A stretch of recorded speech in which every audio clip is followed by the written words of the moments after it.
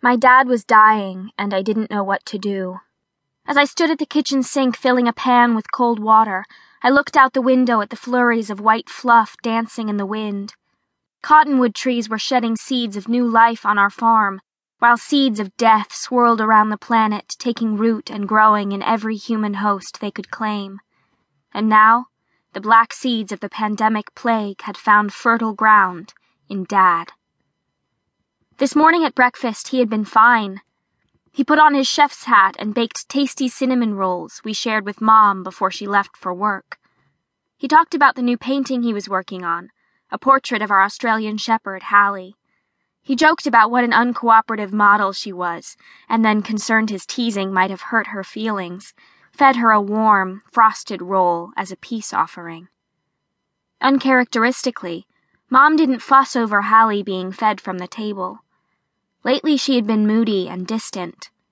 I understood that her failure to create a successful vaccine for the pan plague weighed heavily on her, but her gloominess made me so uncomfortable that I was relieved when she finally left. Now I would give anything if she would only come home. I fumbled in the pocket of my jeans, pulled out my cell phone, and hit redial for the umpteenth time. Mom's voicemail picked up again.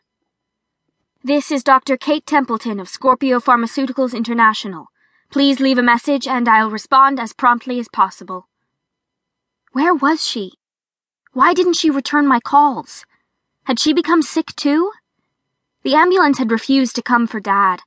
The 911 operator said the hospitals were overrun with pan plague victims and had closed their doors. Mom was a scientist and would know what to do. I needed help. I couldn't handle this alone. I didn't leave another message. I slipped the phone back into my pocket and returned to Dad's bedside with the water and a clean washcloth. I dipped the cloth and wrung it out, then placed it on his forehead. He groaned, and Hallie jumped onto the bed. She nosed him with worry, and he managed a weak smile. "Glory, promise me you'll take care of Hallie.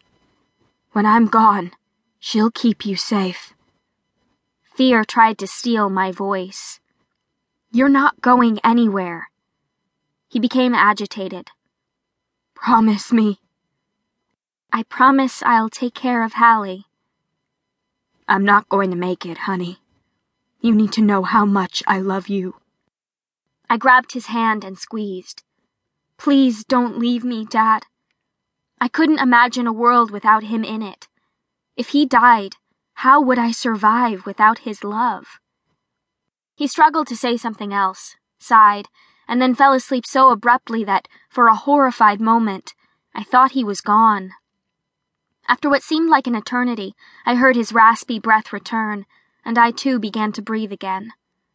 Hallie's sky-blue eyes met mine, and she stretched out alongside him. Earlier, she had been the one who let me know that Dad was in trouble. A well-trained farm dog, Hallie never barked unless she had good reason. I was fixing lunch when I heard her frantic alarm and raced outside to find her standing over Dad, who lay on his back floundering in a sea of cotton. His face was red as blood, his eyes wild as fire. "Cotton to spin," he said, looking at a handful of the fluffy seeds. "Spinning, spinning. We come spinning out of nothingness, scattering stars like dust."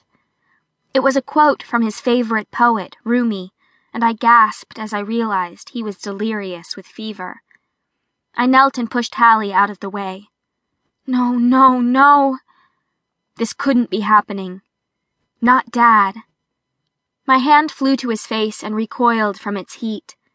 I reined in his eyes and held them. "I'll help you stand. We need to go inside." "Kate? Oh, you're so beautiful. Marry me." Dad recently told me that I looked just like Mom did at 17. I forced a smile and imagined myself as her. "Let's go inside and talk about it, Mark. You're going to have to convince me that I should marry a dreamer. I'm a very practical woman, you know." I took his arms, pulled him into a sitting position, and then supported him as he struggled to his feet. "My dear Kate, in dreams and in love, there are no impossibilities."